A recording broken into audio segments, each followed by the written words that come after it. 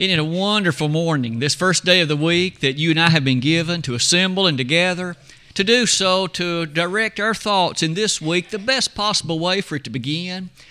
The forces, the influences so often that surround us from, of course, the world will try to capture our attention, leading us in a way ultimately that's not good. But every first day of the week, we can set our feet upon a course, just like we just sang. Lord, plant my feet on that higher table land. Or that opening song, as we gather to appreciate Psalm 111, we sang that one too just a few moments ago. But for the time being, would you keep your Bible open to Matthew 13? We'll be looking at several of the verses in that chapter. Matthew chapter 13. The parable of the tares and of the wheat. Now this is probably a familiar parable in some ways, but today we're going to revisit it by looking in some detail at what the Lord said. And might we begin the lesson with this slide? It's true, isn't it, that Jesus frequently used the idea, the thought of a parable to teach a dramatic and amazing spiritual truth. In fact, that's really the idea behind the word. The original Greek word that's translated parable, it literally means to place alongside of, or as you can well tell, to place one thing beside another. And so the idea of a parable is some spiritual truth is laid alongside of an earthly event. An earthly event that's very familiar, that we easily appreciate, and yet we translate and appreciate the great spiritual truths behind it. And you and I can think of many examples of the Bible of these parables. In fact, Jesus taught many of them. Just think about some of these well-known ones. What about that parable of the prodigal son? We know that one wonderfully well. How that there was this wasteful son who asked of his father that which was inheritance, but he went off and wasted it. And yet the Lord had a great spiritual truth behind that. Or what about the Good Samaritan?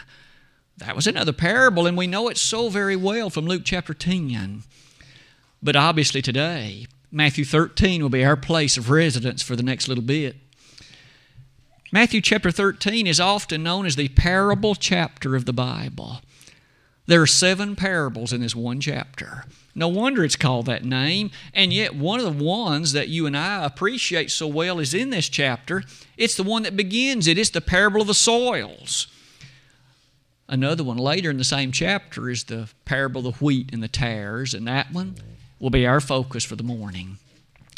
You'll notice as you come near the bottom of that slide, may we again never lose sight of the fact of what a parable is. It's not merely reminding us of an earthly event, though it does, but it uses it to teach a heavenly truth. I wonder what the truth's going to be out of this parable. Let's turn the slide and let's begin our discussion. What's the earthly event in this case? I'd like to ask you to notice as I begin reading in verse 24 of Matthew chapter 13. Jesus speaking said, Another parable put he forth unto them, saying, and the word he refers to Jesus, The kingdom of heaven is likened unto a man, which sowed good seed in his field. But while men slept, his enemy came and sowed tares among the wheat, and went his way. But when the blade was sprung up and brought forth fruit, then appeared the tares also. So the servants of the householder came and said unto him, Sir, didst not thou sow good seed in thy field?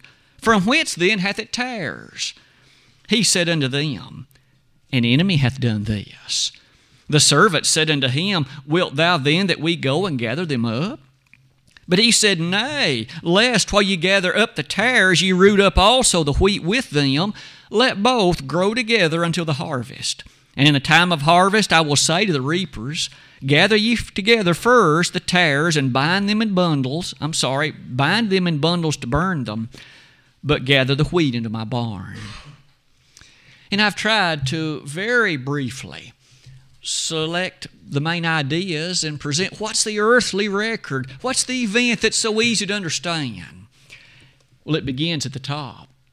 There was a man, Jesus said, who sowed good seed in his field. Now, around here, we know a lot about sowing seed. A man prepares the soil in a place, and then he invests to obtain good seed, and he sows that seed. But you'll note something. at night while men slept. An enemy came, verse 25, and sowed tares among the wheat. Well, isn't it interesting? As you'll notice, the soil brought forth. The wheat began to grow, but these tares began to grow too. And at this point, you and I might make this observation. You'll notice it says, when the blade was sprung up in verse 26 and brought forth fruit, then appeared the tares.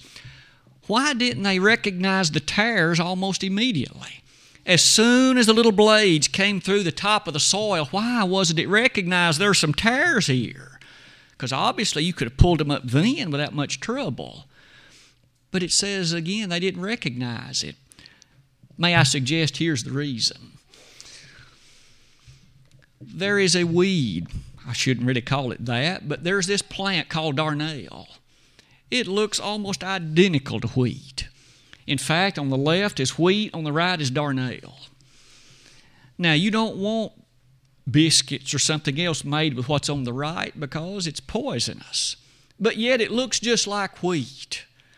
And in that part of the world, it's well appreciated then that one has to be very mindful.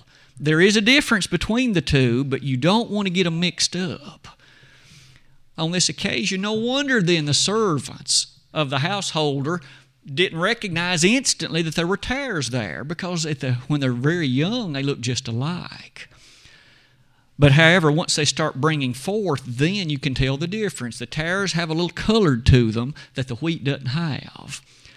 Well, maybe to say all that's to say, we can easily understand then why they didn't immediately try to remove the tares. Let's go back to the previous slide.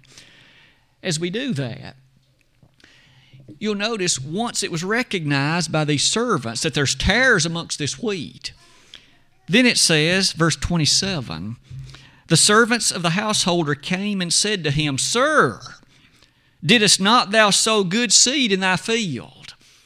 Maybe they had originally wondered, could it be that the seed originally sown was poor quality seed? Maybe it already had tare seed mixed in with it. Notice with me well what the master said. Verse 28, an enemy hath done this. You'll notice that the master never questioned the integrity of the seed. He knew the seed was good. He knew that there was no issue or problem with it, but the problem, he said, instantly led him to this conclusion. An enemy has done this. So much so that verse number 28 says, the servants then said to him, Wilt thou then that we go and gather them up? Now that the plants have arrived at the point where we can tell the difference, do you now want us to go and remove those tares? Verse number 29 gives the answer. But he said, No, lest while you gather up the tares, ye root up also the wheat. So by this point, the root structure of each had been intertwined. And if you now go and pull up the tares, these darnel plants, you also will sufficiently disturb, if not root up completely, the wheat, and the crop will be ruined. So rather what he said in verse number 30 is, let both of them grow together until the harvest.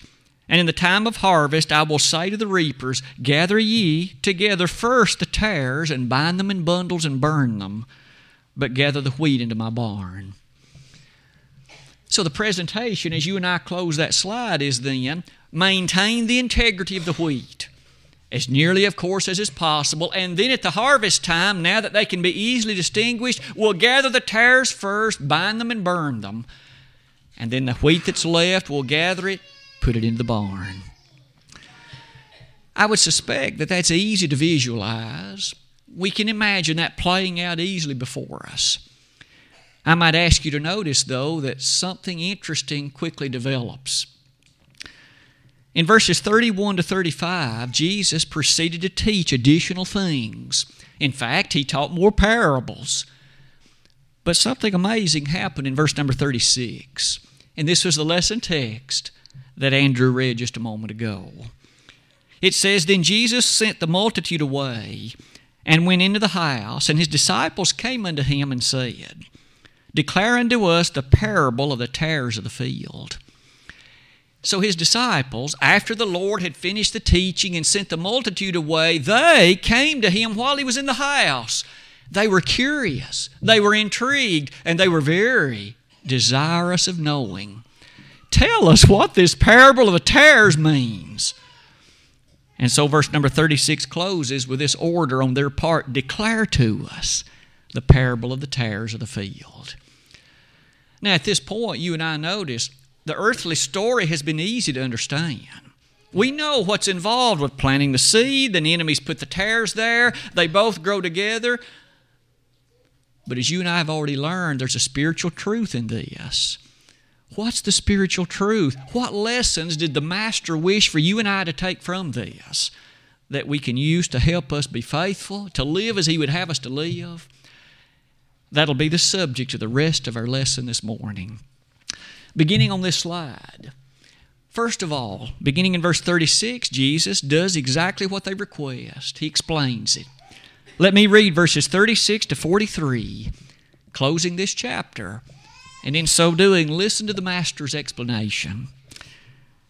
Then Jesus sent the multitude away and went into the house, and His disciples came unto Him, saying, declare unto us the parable of the tares of the field.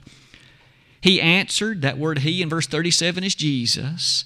He answered and said unto them, He that soweth the good seed is the Son of Man. The field is the world. The good seed are the children of the kingdom, but the tares are the children of the wicked one. The enemy that sowed them is the devil. The harvest is the end of the world, and the reapers are the angels. As therefore the tares are gathered and burned in the fire, so shall it be at the end of this world. The Son of Man shall send forth His angels, and they shall gather out of His kingdom all things that offend and them which do iniquity, and shall cast them into a furnace of fire. There shall be wailing and gnashing of teeth. Then shall the righteous shine forth as the sun in the kingdom of their Father. Who hath ears to hear, let him hear. The parable of the tares of the field. Now, you and I have just read the Lord's explanation, so notice this is not merely my feeling or that of our elders. The Lord has told us what the various elements in that parable mean. And I've tried to list the major ones at the bottom of this slide. Let's step through them one at a time. First of all, the parable had spoken about a man who went and sowed good seed in his field. Point number one, the one who sowed the good seed, Jesus said, is the Son of Man. That's Jesus Himself. How often in the New Testament is Jesus called and referred to as the Son of Man? Perhaps to your mind could come verses like Luke 19:10. For the Son of Man is come to seek and save that which was lost. Who's the Son of Man? Jesus. So in the parable, when you think one sowing seed, think Jesus. The one sowing the good seed, none other than the Christ. What's next? He quickly tells us that this one who sowed seed sowed good seed. Could I call to your attention verse 24 again? The kingdom of heaven is likened unto a man which sowed good seed. So Jesus sowed good seed. As you and I reflect upon that, notice one more time that in the parable, as that played out the earthly story, the one who sowed the seed never had any question about the integrity, the goodness, and the value of the seed. He knew the seed was good. You and I might note this today, as you and I make this spiritual application. The seed of the kingdom is the Word of God. So when you think about the one sowing the seed, that's Jesus. When you think about the seed He sowed, it's the Bible, the Word of God, the truth from heaven. So we've learned two things. Let's look at what's next. You'll notice that the field, He tells us, is the world. Specifically, verse 38 starts like this. The field is the world. So we're left no doubt about what this represents. The field is the world. Nextly, the good seed are the children of the kingdom. The Lord said that explicitly in verse 38. Now, as you begin to piece these things together, you notice the spiritual truth is rather fantastic. In fact, in a moment, we'll use a few sentences to describe it, but let's complete the listing. The tares, on the other hand, are the children of the wicked one. These now are the followers of the devil. These are those who, in fact, are not up to what's righteous and noble. Their interest is something else. They follow again Satan himself. Finally, the enemy that sowed them is, in fact, said to be the devil. And the last two, the harvest is the end of the world, and the reapers are the angels.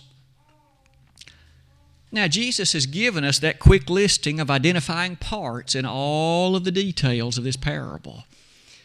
As you think about that explanation and consider it forward, let me invite you to make some applications of it. What does this mean for you and me? And what was the great truth the Lord was attempting to teach? I thought I would begin this slide by perhaps suggesting to you what seems to be at least a common idea. Let me see if you agree.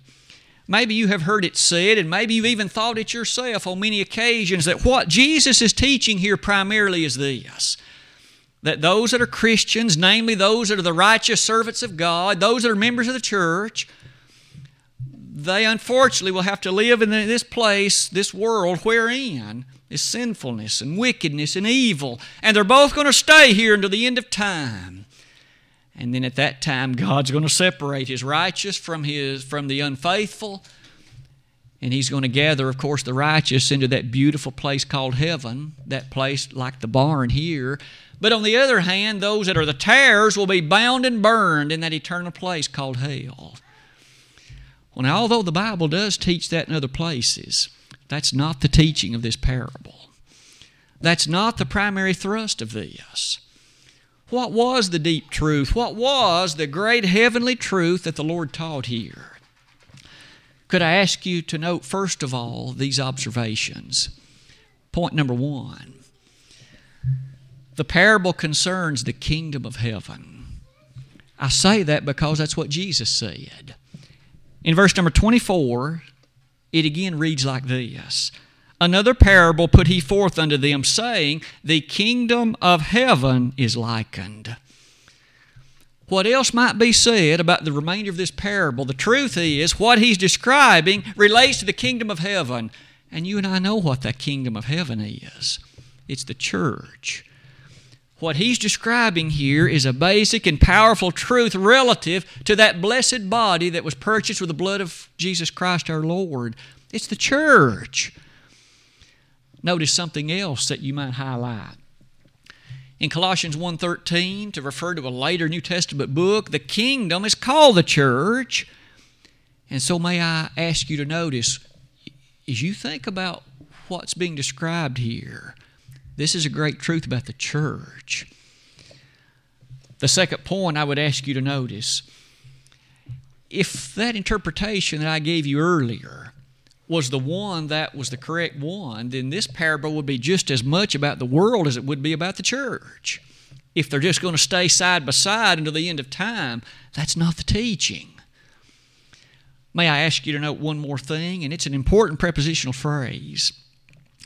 In verse number 25, it says, But while men slept, his enemy came and sowed tares. Where were the tares? It says, among the wheat. Notice the wheat had already been sown, and the tares were sowed among the wheat. But yet the wheat again, inasmuch as it's representative of the kingdom, notice that's the church. These tares are amongst the church. These choices of ungodliness and wickedness are choices made by individuals in the church. Let's read on. You'll notice near the bottom, it is said that the field is the world. Now you and I realize the church again is appreciated. We have been called out of the world. That's the meaning of the word church. In the original language, the word church is ecclesia. It represents those called out of the world into a covenant relationship with God through Jesus Christ our Lord. So all of that fits here. The tares sadly were sown amongst the wheat, but you'll notice the church has been called out of the world. One last thing as you note that slide. When Jesus made this description, Could I ask you to note this particular verse? Verse 41. As the Lord finished His explanation, He says, the Son of Man shall send forth His angels, and they shall gather out of His kingdom. But again, the kingdom is the church. The Lord, it says, at the end of time will gather out of His kingdom the tares, those that offend. Are you gaining the picture? The tares merely are not just simply people that are worldly. It's not just those out in the world who have chosen to be in a different place and do a different thing this morning. The tares are representative of people like you and me. Those who were called out of the world, that is to say, into the church, but they didn't live like they should have. They chose to behave in a way they ought not. Those are the tares. No wonder with that in mind, let's turn our slide and go even further, because as the presentation is made, Jesus amplifies this point. Point number 2. Remember, Jesus said the wheat, the good seed, represent the children that are good. Those children that are Christians. May I say that to all of us who have obeyed the gospel, we have come into a point in life where we were a new creature. 2 Corinthians 5:17. We were as one whose sins, of course, had been forgiven, and we were able to live in harmony with the very truth and teaching of God. But with that in mind, would you note this? The text says in the parable that an enemy, namely the devil, sowed tares among the wheat.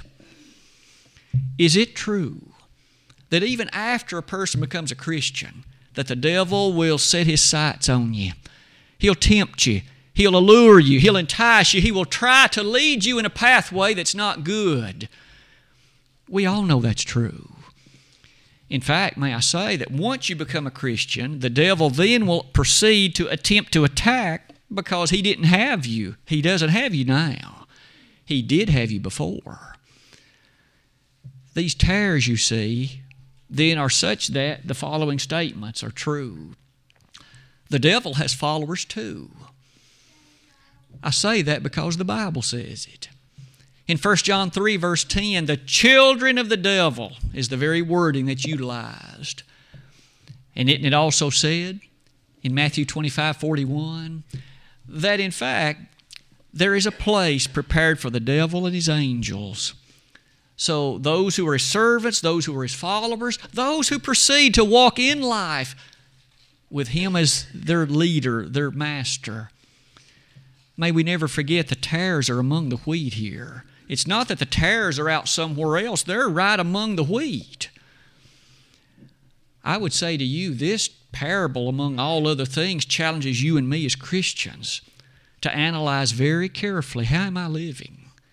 What am I doing? Am I the wheat I ought to be, or am I more like the tares? Because after all, we need to go furthermore. What happened to these?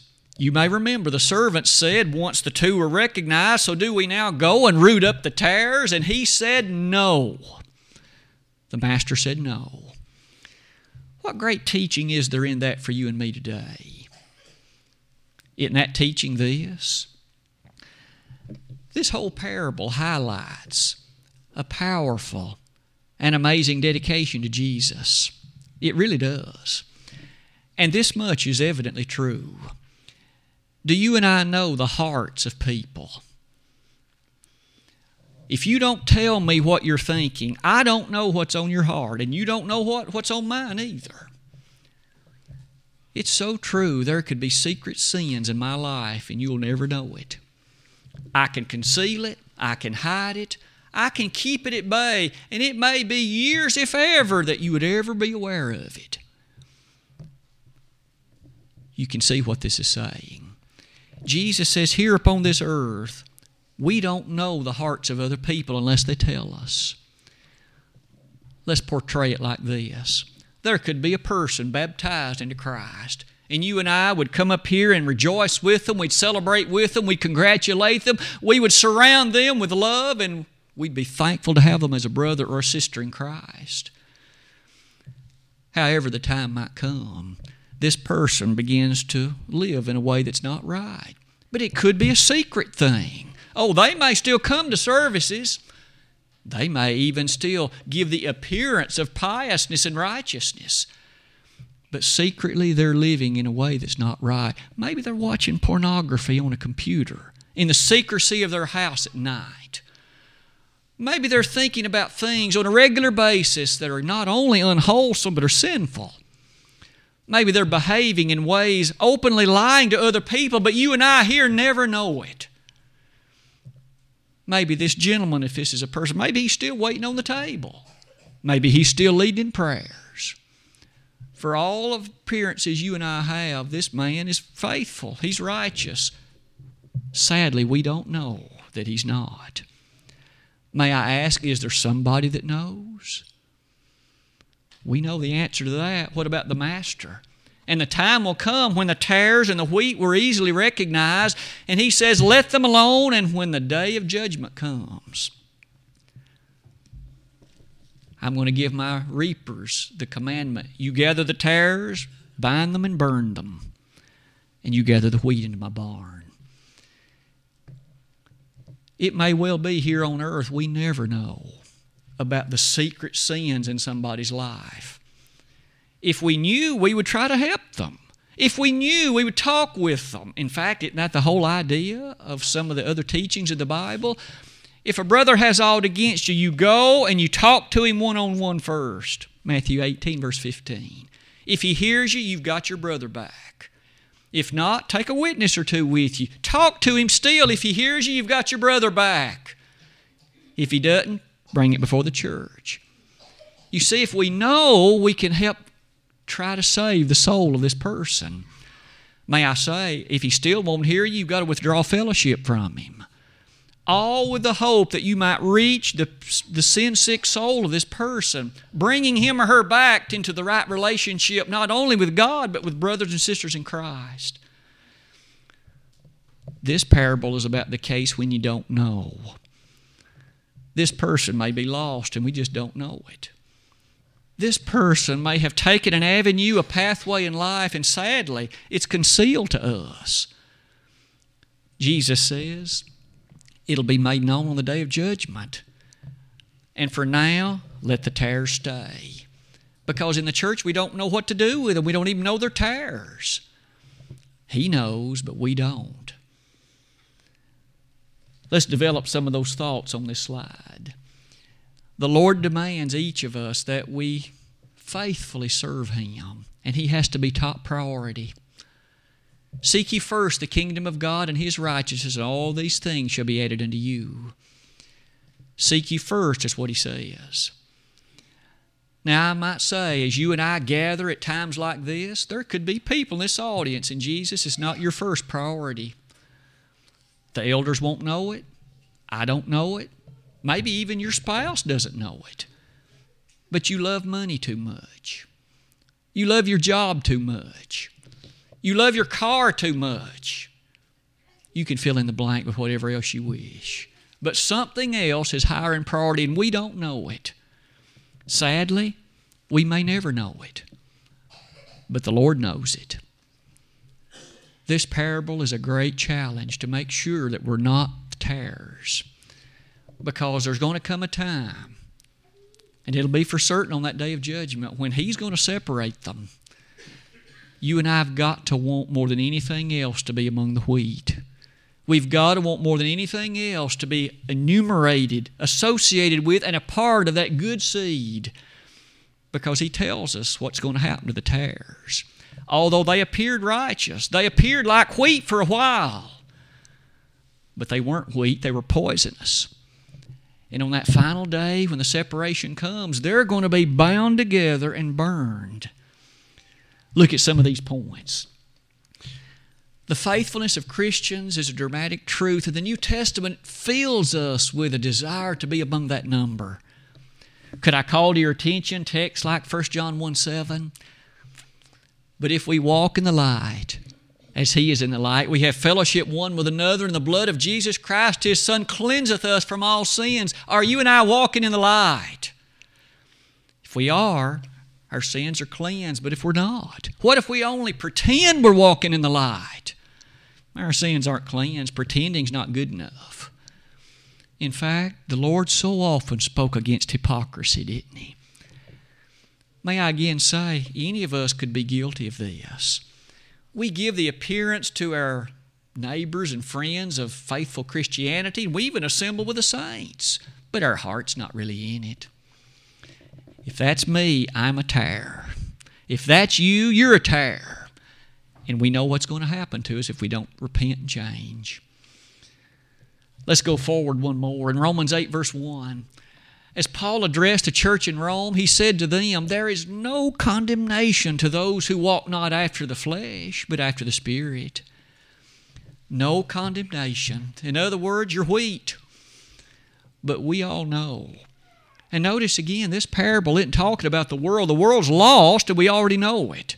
These tares are among the wheat.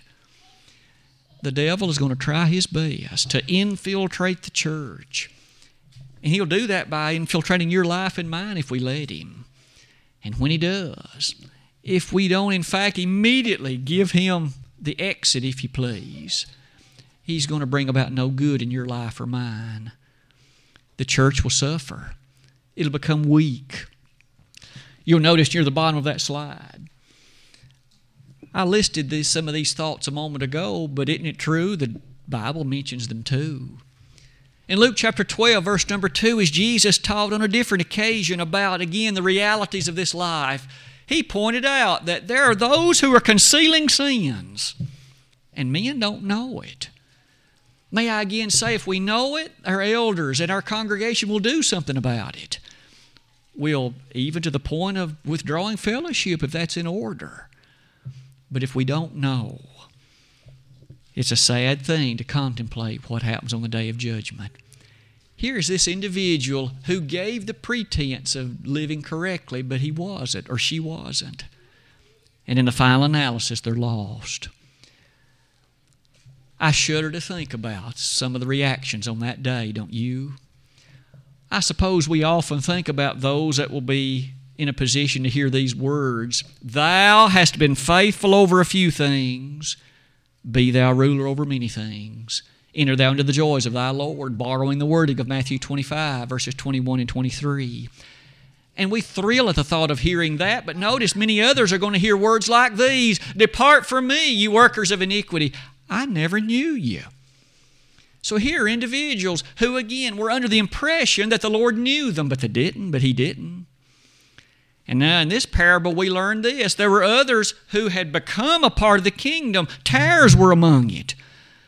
But in the final analysis, they still end up lost because they never repented.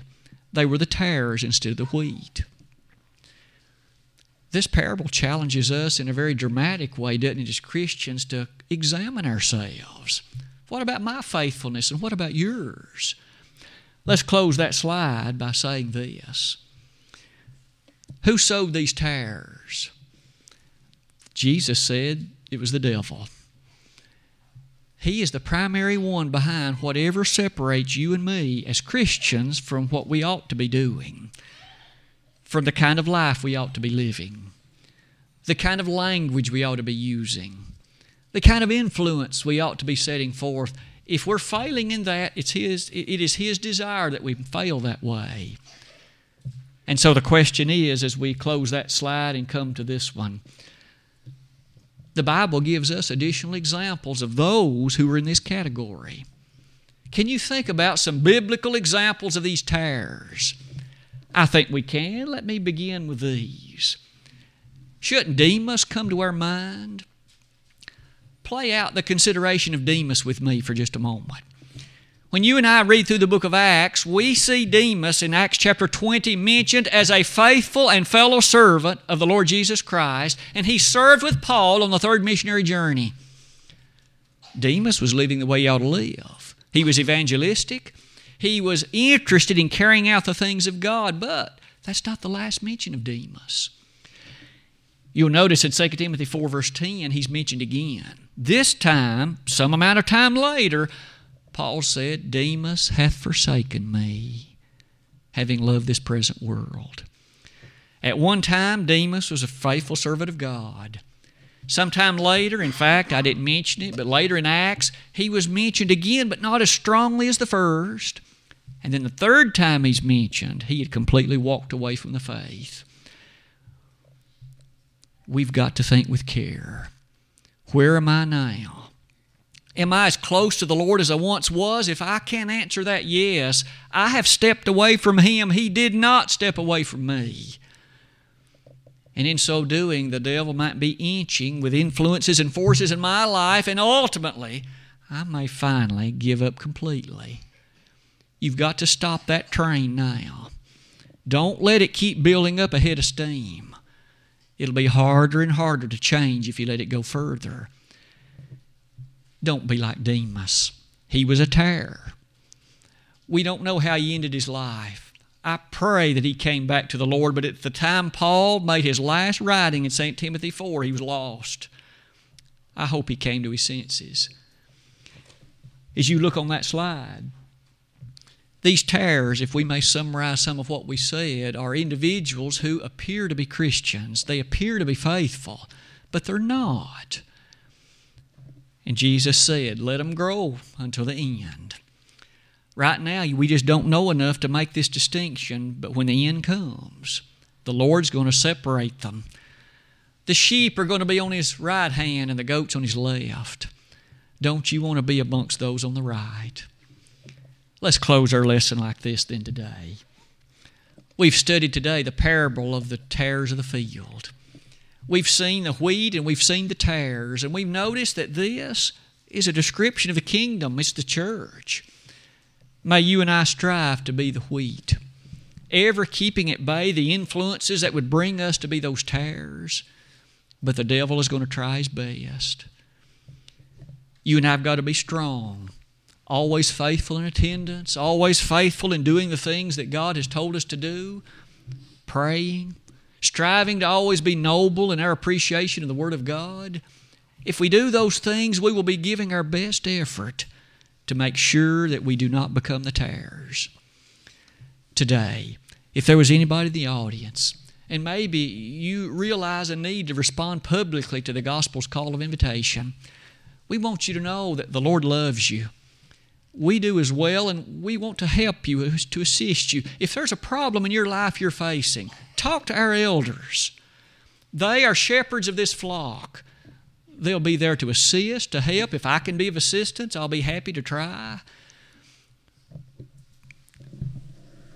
If you need to become a Christian today, there's never a better day than this one. You need to believe in Jesus with all of your heart. Repent of your sins, confess His name, and be baptized. If you have become a Christian and you need to come back to your first love because you have become a tare, don't you know what's finally going to happen if that's true? Make a change now. We'll pray to God on your behalf. You've got to repent and confess those errors, and as you do, He's promised to forgive you. The song of encouragement has been selected. This is an opportune time and a very lovely time, and we would encourage you to come and do so at once if we can help you while together we stand and while we sing.